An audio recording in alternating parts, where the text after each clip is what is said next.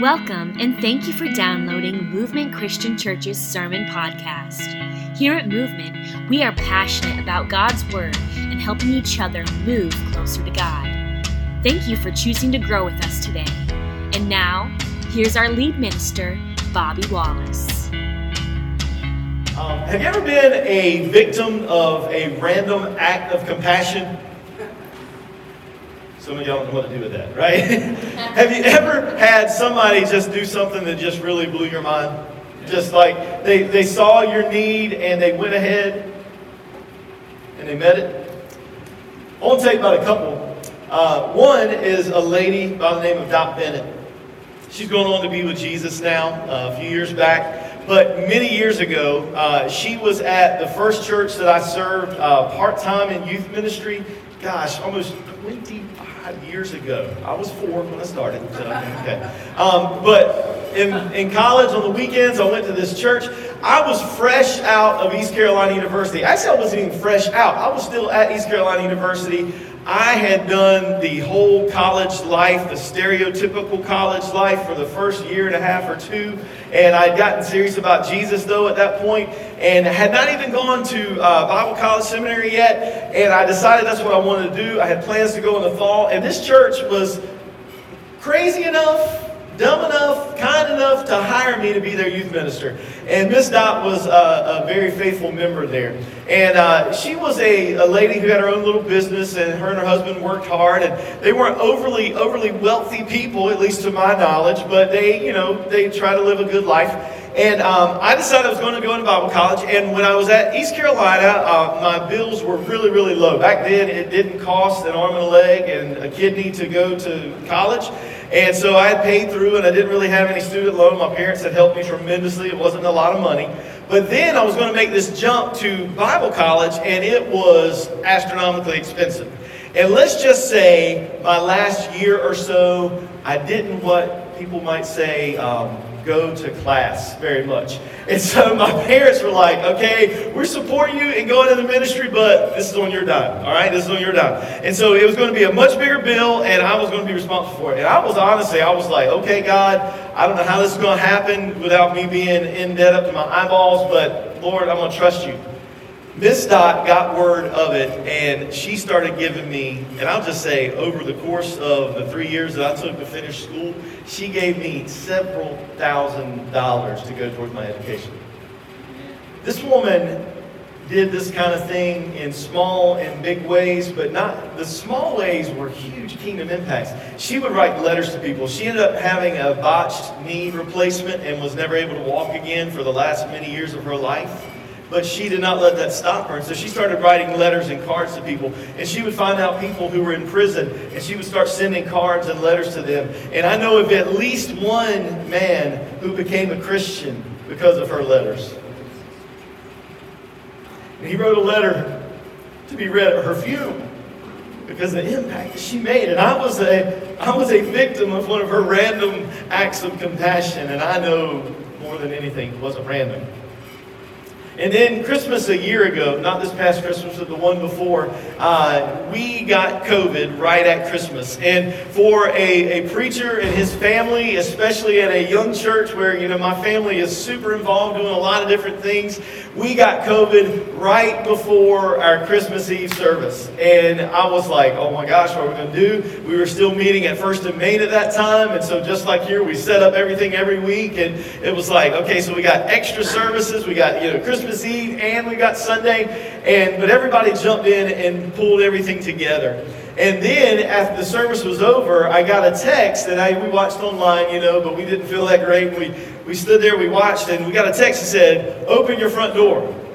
And we go to the front door, and there's a line of a lot of you guys in cars, a procession of people, probably 15, 20 cars just coming and honking a horn on Christmas Eve night. And man, it just brought so much joy to my life and my family's life.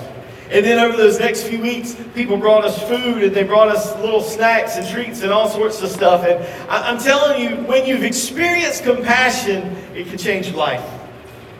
When you experience that kind of mercy and that kind of grace, it can change your life.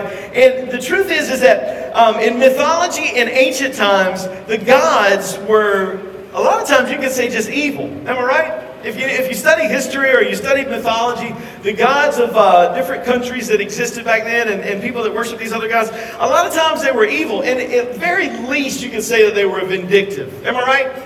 You know, I mean, you were always trying to appease them because you never knew how they were going to get angry. They were going to come steal your wife, hide your kids, hide your wife, all that kind of stuff, because the gods are going to come down, and you just did not know what was going to happen. And so you're always on your P's and Q's. You didn't want to anger them. And it's a crazy thing. And there's so many insane stories from especially mythology. And unfortunately, here's the thing. I think a lot of us still view God that way a little bit. We probably wouldn't say it. Now, I mean, there are some people that will absolutely say it. They might even say, "You're God myth," and he's, like all those other gods. But I think sometimes we struggle with wondering if we don't have to just sort of walk the line and mind our P's and Q's because God is looking for an opportunity to smite you, to use a good old school word. We wonder if God is not really on our side and maybe he's just waiting for us to mess up, to screw up so he can punish us. And we've attributed those characteristics that were given to those little g gods and those mythology gods, and we sometimes, whether we realize it or not, might apply it to our God. And I want us to look a little bit at this passage of Scripture, starting off where we're doing our series. We got our bumper video. That's so awesome to hear everybody reading the Scripture. When God tells Moses, who was sending him to Pharaoh, he says, basically, the unchanging one. I am. Or I am who I am. Or I am who I will be. I do not change. So God says, tell him the unchanging one, the one that does not change. And what he's saying is, I'm not like the fickle gods of all these other nations, who you've got to make sure that you do just the right thing in just the right way if I'm going to not destroy you or send some rain for your crops, or I'm just going to mess with you. That's not the way I am. And so then later when God tells Moses about his character, as in our theme verse, the first quality he mentions is compassionate and gracious. Exodus 34 verse 6 says, "The Lord passed before him and proclaimed, the Lord, a God merciful and gracious, slow to anger and abounding in steadfast love and faithfulness." Now, in the Hebrew language and in the Hebrew culture, if you were to see a list, it was sort of an understood thing that the first thing or the first couple of things that were in the list would be the most important that you need to, hey, I need to wake up and pay attention to what I'm saying. So when God starts to describe who he really is, when he says, what are you called, or what are you called? He's saying, I am merciful, I am compassionate and gracious.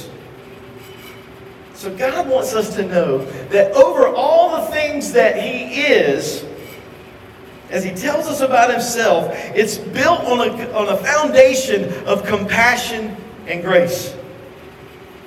Everything that God does to us and how he loves us and treats us is all filtered through this idea of mercy and compassion and grace. In the Hebrew, the phrase sounds and looks a little bit like rahum we hanun. Those words, compassionate and gracious.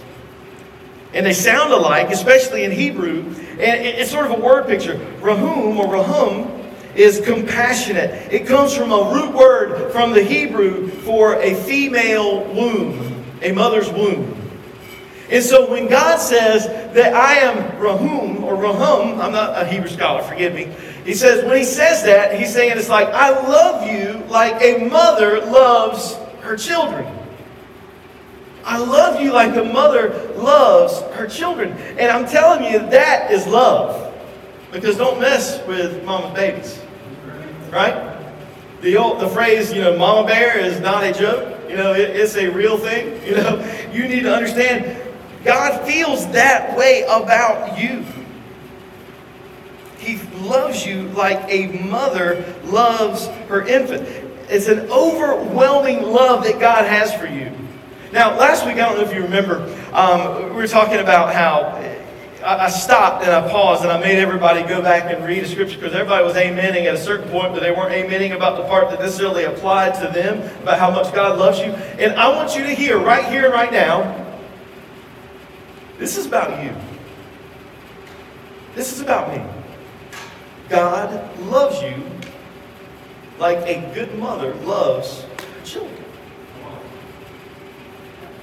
He loves you in an undescribable, overwhelming way. And it's used in a passage where Yahweh is referred to as a father as well. In Psalm 103, verse 13, it says this: "As a father shows compassion to his children, so the Lord shows compassion to those who fear him. As a father shows rahum, so the Lord shows rahum to those who fear him." He loves us like a parent loves their children. It's an overwhelming love of a parent. I remember still the first time that I held my kids. I was not a big baby holder growing up. The first time when I don't know if I was like 9, 10 maybe, I had, it was the 80s. I had that crazy looking like sort of a bowl cut. It looked like a helmet. And I had these socks, white socks pulled up to my knee. That's probably in style again. All that crazy 80s stuff's come back. And I had on those shorts, they were like the cotton exercise shorts, and they had a little split at the bottom, and had the blue stripes on the dark blue. And that's what I'm wearing. I'm just painting a picture for you guys. Okay.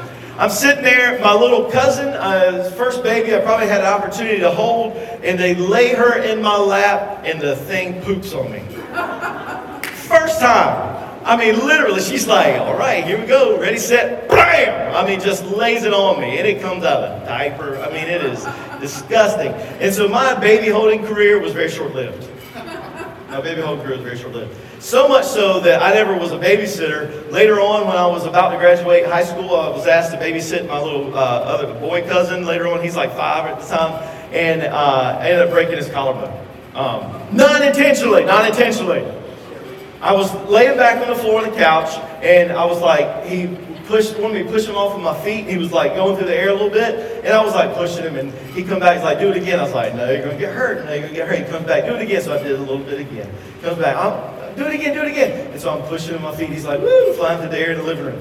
I'm like, you're going to get hurt, stop. He said, come on, do it. You know how kids do. And so I did it one more time, and I'm telling you, he broke a world record. Superman. And I mean, he goes flying and lands on the carpet. Bam! He broke his collarbone. Never had to babysit again.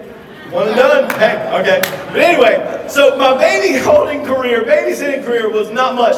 But I'm telling you this, when my children were born, everything changed. You could not keep me back from holding those babies.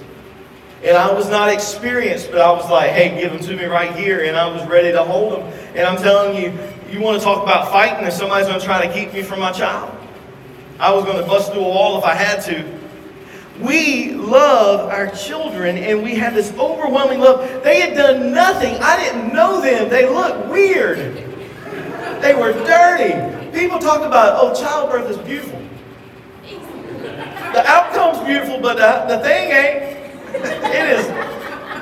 I'm just real. I'm real. It's beautiful. Nope. But man, I'm telling you, I was so ready to hold those kids. I was so ready to hold those kids because I loved them. Even though they had done nothing good or bad, they were mine.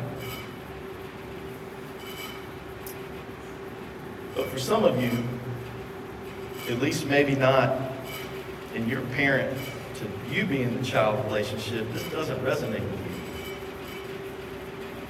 Maybe you've had kids, maybe you haven't, I don't know about that. But when it comes to how your father and mother acted and treated you, some of you don't resonate with this. You're like, if that's how God feels about me, the way my mom or my dad felt about me, then I'm good. I don't need that kind of negativity in my life. I've got enough. And I just want to say, I'm sorry.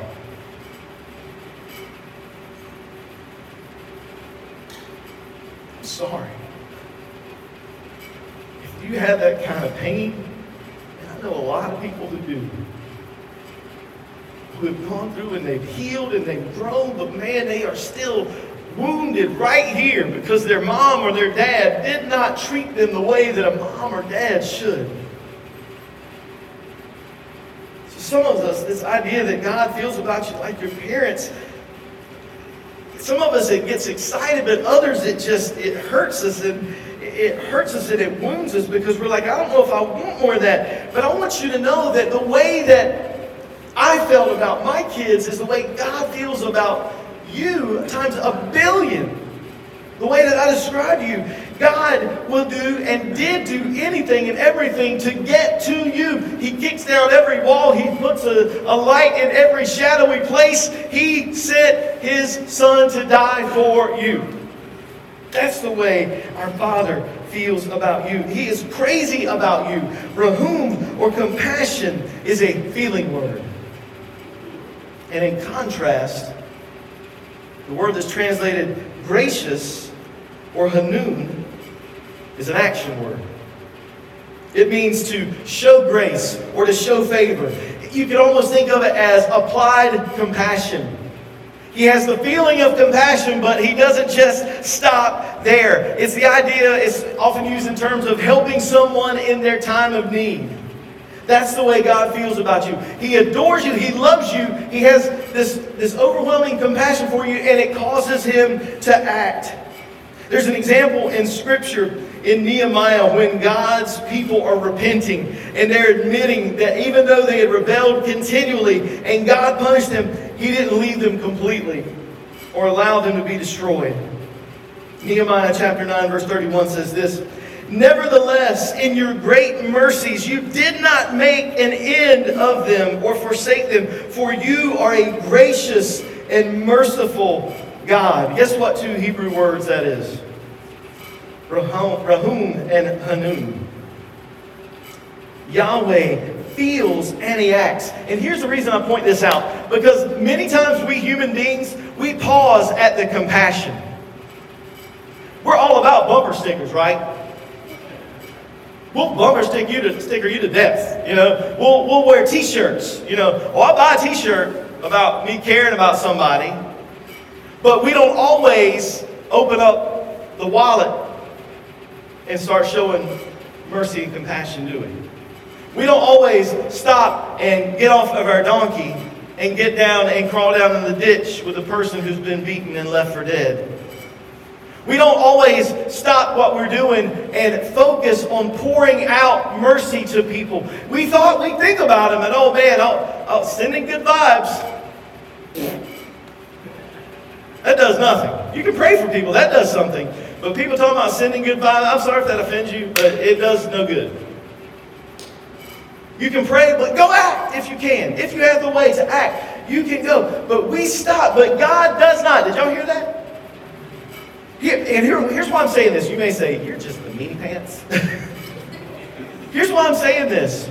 Because what have we said for the past couple weeks if you've been here? If you're not, go back and watch it. We've said that oftentimes we view God really like who? Ourselves. And deep down, we might want to say, oh, I'm a compassionate person because I think good things about people and I have pity on people. But if we don't act, then sometimes it goes into our brain and translates into saying, God, He might care about me, but He doesn't act. And God cares and He acts. He is not one to just do the first without doing the second. He's not all talk. He acts when His children need Him. Now here's the thing. If you're familiar with the Old Testament, you may think that this idea of God being compassionate and gracious, you might be like, I don't know. It doesn't always add up. And it's a problem. It's difficult sometimes as you read some of these stories in the Old Testament about how God dealt with some of the nations and how He dealt even with His own people when they were in rebellion and sin. And in our world, in our 2022 brains, you know, that might not seem like compassion and grace at all. And you might be wondering how. And then you think about Jesus, right? You think about Jesus and you're like, well, Jesus, the way He responded to people oftentimes was very different than the way Yahweh in the Old Testament responded. And so it might be a little bit of a fight inside of you when you think about God being truly compassionate and gracious. But to help answer this really quickly, I want to look at the account of Jonah. I don't know if you remember this story. You know, he was the super excited missionary. He was like, sign me up, I'm ready to go, you know. I love mission trips. Yeah. No, that's not what happened, in case you don't know the story. So God tells Jonah to go to Nineveh and preach about their coming destruction. You know, there again, what about Mr. Compassion and Grace God? He says, go and I'm going to destroy this nation. But let me explain a little something to you. Many years ago, archaeologists were digging around and they found themselves in the Ninevite library, one of the Ninevite libraries. And they found many of their own writings recording all the different things that they and their kings and their people and their armies had done. And just to give you an idea, King Shalmaneser II, when he destroyed a city, he left a pyramid of human heads piled up outside the city gate. A pyramid of human heads. And he also, in that same town, that same city they destroyed, he burned the women and the children alive. There's many more, and I'm not going to gross you out and get all that stuff in your head. But there are many more disturbing and disgusting things that many of their kings did. These were a wicked people. And I want to pause really quick and remind you of something.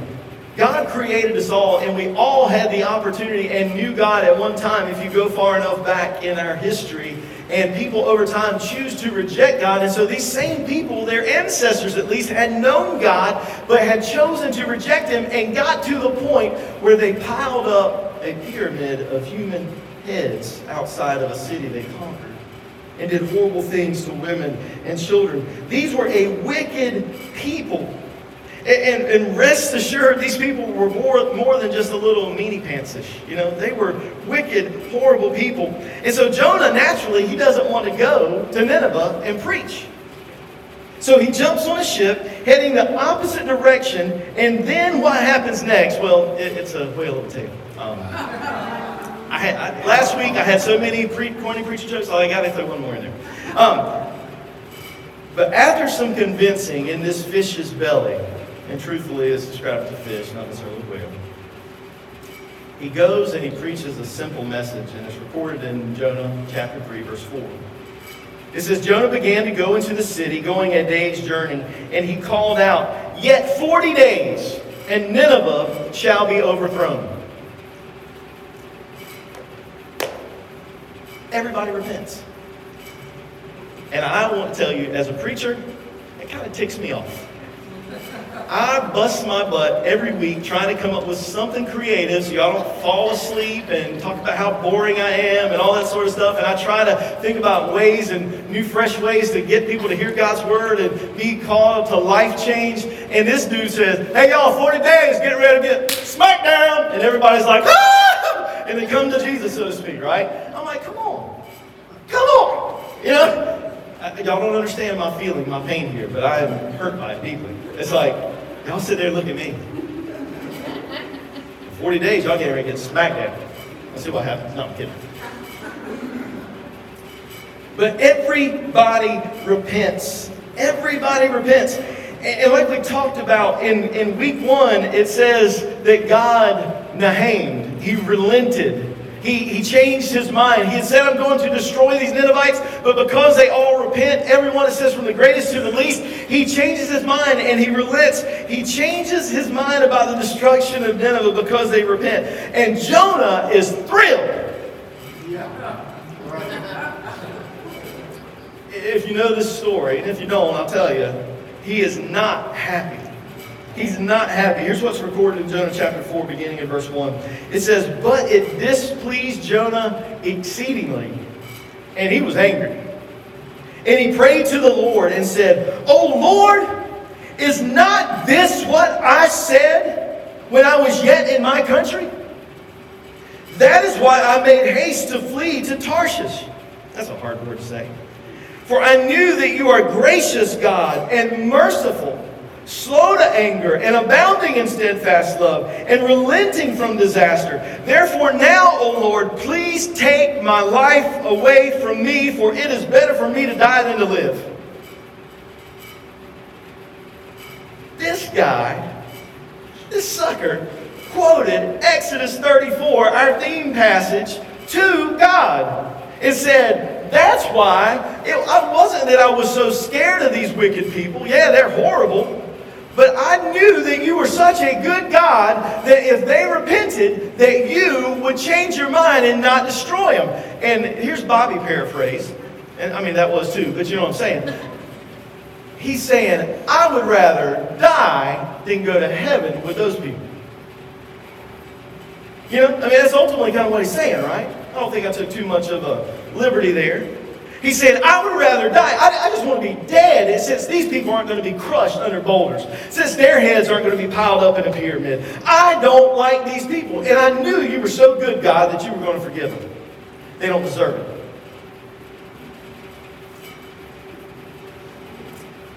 You know, we love the compassion and the grace of God when it's applied to us and our kids and our families and our friends. But what about our enemies? I'm going to let that simmer a little bit.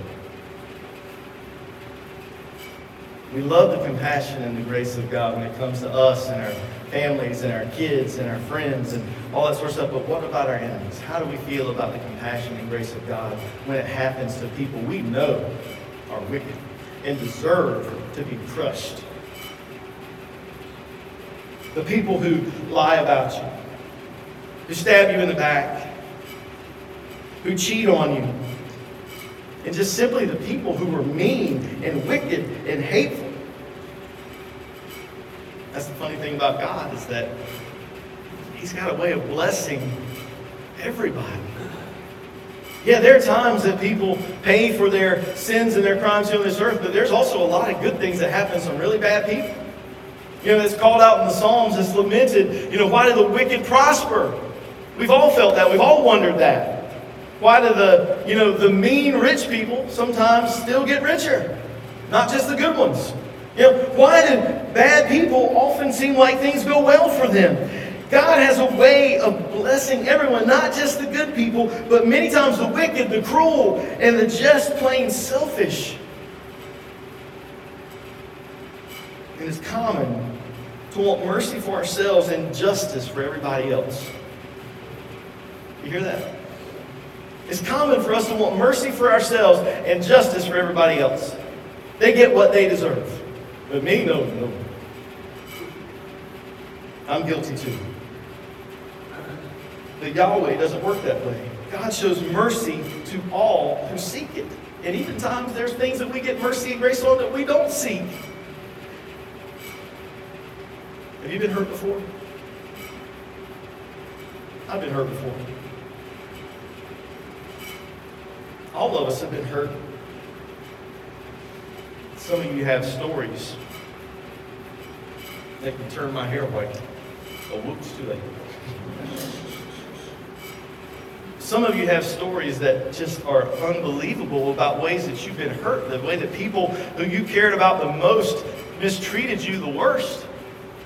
And I've got stories that are similar on that, maybe not as bad as yours, I don't know, but I'm saying this.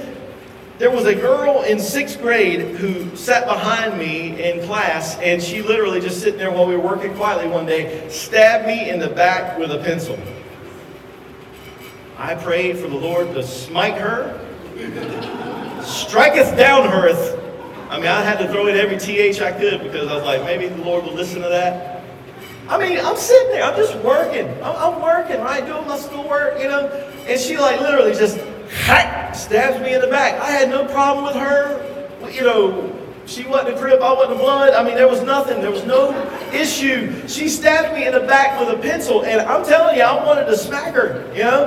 I wanted God to strike her down. I don't know why she did it. But I've been hurt as an adult, too. And it went a lot deeper than a pencil point. People have lied about me. People have hurt my family. And I'm telling you, that's the ones that make me want to do some bodily harm to people. I'm just being real. People have hurt my family. There have been people that have hurt you as my church family, and I'm telling you, that really makes me angry too. I'm not trying to be all pious and extra holy. People have tried to do harm to what God's doing in us and through us. And I'm just not going to lie, it made me very angry at times. And then, don't get me started on the worst of society, slow drivers. I mean, there's forgiveness for some people, but not those people. Go out of here, turn left onto Hodge Road, merge onto 87 heading into Raleigh. There is a half of a mile acceleration lane. And you got people that you get behind that are trying to merge onto 87 doing 45 miles an hour. Lord, strike them. I mean, I'm sorry. I'm sorry. Y'all are getting nervous. People start leaving. Anyway, I don't sincerely mean it, although I've said it many times. But here's the thing. We've all been hurt. We've all been hurt. And in my pain, I prayed for justice. I prayed for justice to be served. And sometimes it looked like it did get served, but many times it looked more like mercy was applied to the people that I wanted to have justice. Y'all see where I'm going with this? We know what it feels like. We know the anger that boils up even more inside. The pain hurts, but then the injustice that we think of it all hurts even more. And because that's who Yahweh is, He's compassionate and gracious. They didn't deserve mercy or grace, but He gave it to them. Just like me. Just like you. I think most of you knew where I was going with that, right? Because we sometimes feel like, I deserve mercy. Because, God, you know my heart. You know my heart. You know I really care. Yeah, I say some really nasty things behind those 45 drivers. You know, people stab you in the back literally with a pencil. People lie about you, hurt your kids. People who did unspeakable things to you. Yeah, you know my heart, though. I'm not like them. But we don't deserve mercy. I don't deserve mercy. You don't deserve mercy. None of us deserve mercy, but God will give it to us freely if we seek it. He will pour it out like a waterfall, gushing over and over and over us. And Yahweh wanted to show mercy to all of us, this whole world, so badly that He sent His Son to die for us. He sent His Son to die for us. And mercy isn't just because He's laid back and easygoing. Jesus Himself, He got angry at times. God exercises judgment. And we're going to talk about that a little bit in this series. We're not just going to skip over it and act like it's not true. But I want you to think about this when you're thinking about Jesus, especially when you ask the question, what would Jesus do? You need to leave room and consider the option of flipping tables and braiding whips. Jesus did get upset with people who were against what He was trying to accomplish. He got angry righteously at times, but He's merciful because it's in His character. See, Jesus illustrates this in a story He told in the Gospels. A man had two sons. This man had two sons, and one was a wild son who was a wasteful partier, and the other one was, you could say, he was a self-righteous snob. And when the wild son asked for his inheritance early, he's saying to the father, I wish you were dead already so I could have all of your money. And so he says, Dad, I'd like my inheritance early and I want to go out and do my thing. And can you believe it? The father actually says, yeah, and he gives him his portion. He gives him his portion. You know, and he goes on his way, and really quickly, that partying son, he wastes it, and he finds himself in a mess. And finally, he has a change of heart one day as he's sitting there, literally in a pigsty, which was like the ultimate low of low for a good Jewish boy.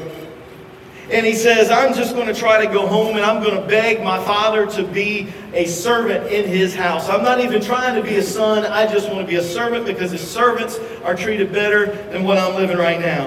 And in Luke chapter 15, verse 20, we see what happens next.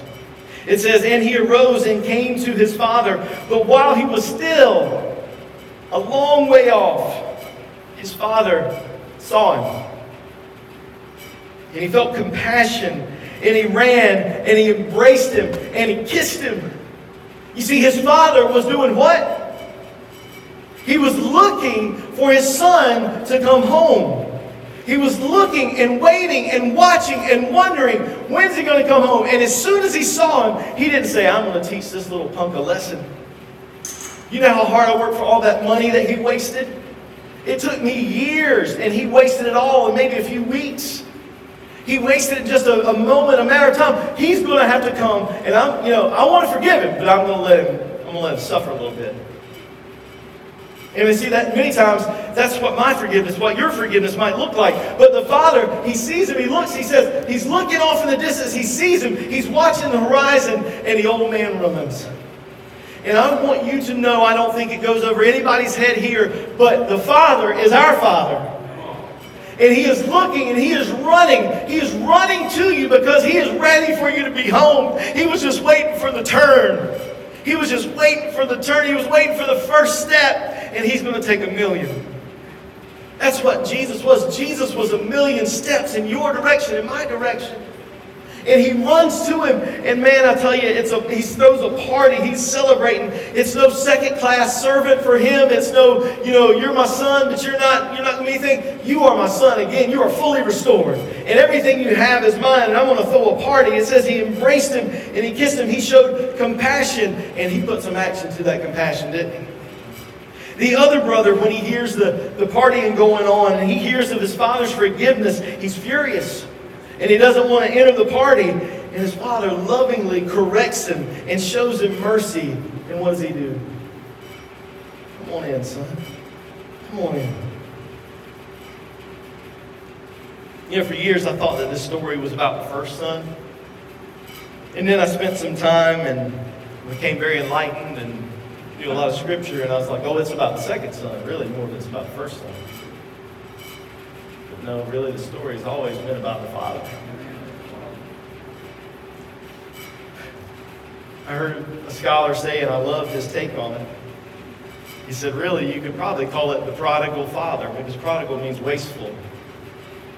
And God willingly chose to waste his love and mercy and grace on people like you and me who don't deserve it. He was not wasteful in a wicked way. He was wasteful in a way that we don't deserve. It's so good. Loves us, and he throws a party. And so he invites that second son in.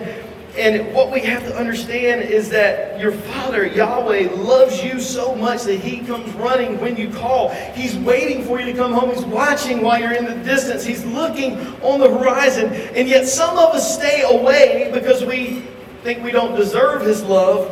And then others stay away because we think we deserve more. Either way, we stay away.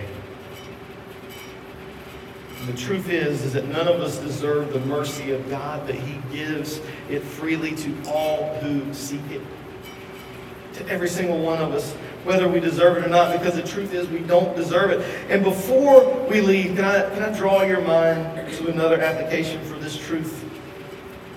John Mark Comer writes that in the earliest rabbinic writings on Exodus 34, verses 6 and 7, our main theme passage, it says they talk about how Israel was supposed to imitate God. And that's how the world would know what Yahweh was like, by watching his people act like his character traits.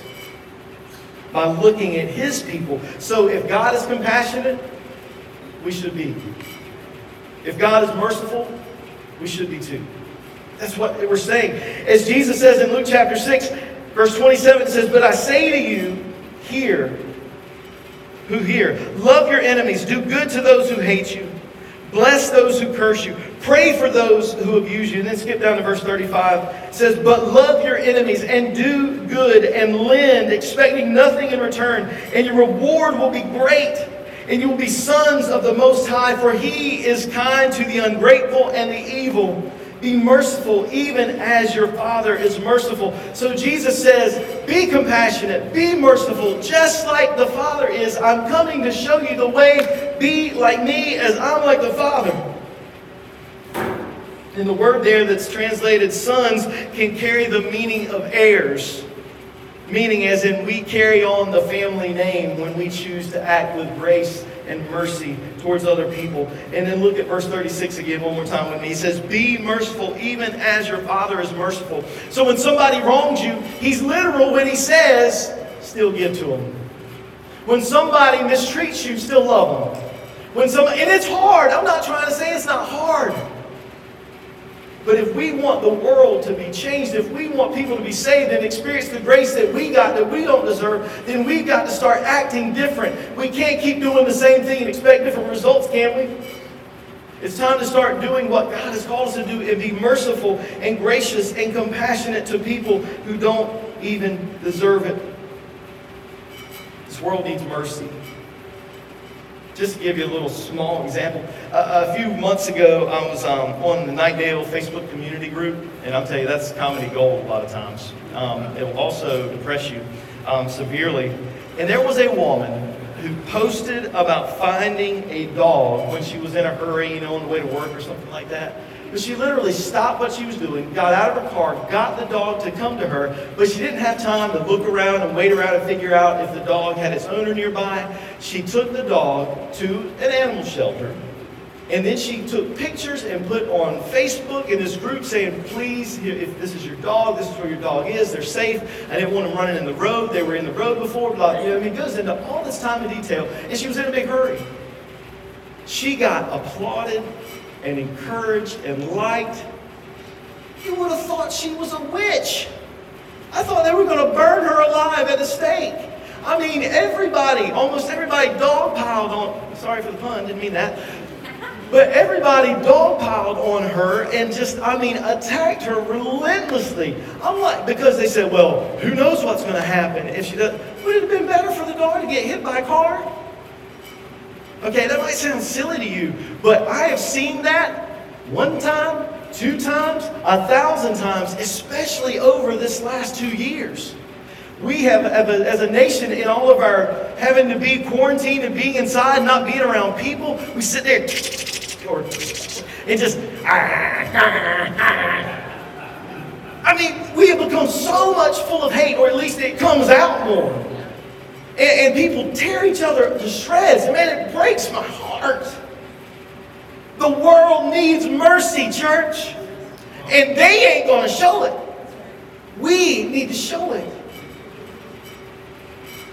We need to show mercy more than ever before. We need to show it in ways that people don't expect it because it's in short supply. And so here's a few questions to help you find out how you can show mercy. I'm almost done. Ask this first. Who are your enemies? You've got some. They may not even know they're your enemies, but they're your enemies. And then ask this question. What would it look like to show mercy to them? Ask God. God, what would it look like for me to show mercy to them? Not key their car, slash their tires. Nothing like that. Let your dog poop in their yard. Nothing like that. That's not what it is. What would it look like to show mercy to them? What would it look like to even love them? What would it look like to love them? And then I'm going to get really radical. Forgive them. Forgive them. But you're thinking, just like I think, they don't deserve it.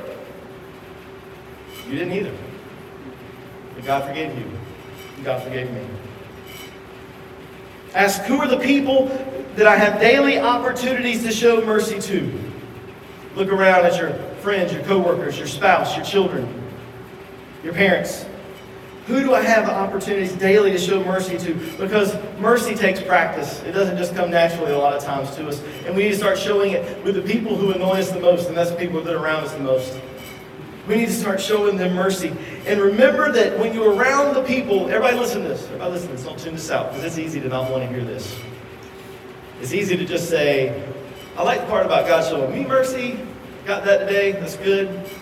But listen to this. The people that you're around that annoy you the most are a blessing from God for you to be able to have an opportunity to act like God. They're a blessing. That's why in the South we say, bless your heart sometimes. But they're a blessing and an opportunity to be able to show God who God looks like, or what God looks like. And so remember, every time you see them, it's an opportunity to be like Yahweh and show mercy. So do you believe that God is your Father? Do you believe that He is a loving Father who's perfect in every way and deeply desires to be with you? Hebrews chapter 4, verse 16 says, "Let us then with confidence draw near to the throne of grace so that we may receive mercy and find grace to help in time of need." Your Father loves you in ways that you cannot imagine and you don't deserve and I don't deserve, and you can approach Him with confidence through Jesus. He'll come running. He's getting the party ready, folks. The party's ready. Won't you come home? Won't you come in? I don't know if you've been the brother who goes off and wastes everything, or if you've been the brother or sister who stands there. It's like, you don't deserve that. But regardless, the party's for both of us. The party's for all of us. Today, if you want to experience that grace and compassion, all you simply do is say, I can't do it anymore, God, and you come to Him on His terms. The Bible's really clear. He says, if you believe who He is and what He says, then just walk away from your life of sin. Repent. Confess Him as Lord and King. You are God. You are the good one. Meet Him in baptism. He washes away your sin. He gives you the Holy Spirit, and you're His. You're clean. You're free.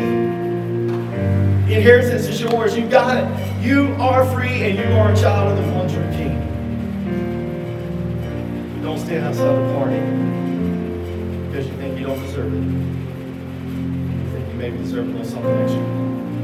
Come to the party today and invite somebody else. Thank you for listening to Movement Christian Church's Sermon Podcast. Want to learn more about us? You can do that by visiting our website at movementchristianchurch.com or on our app available on iOS and Android devices under Movement NC.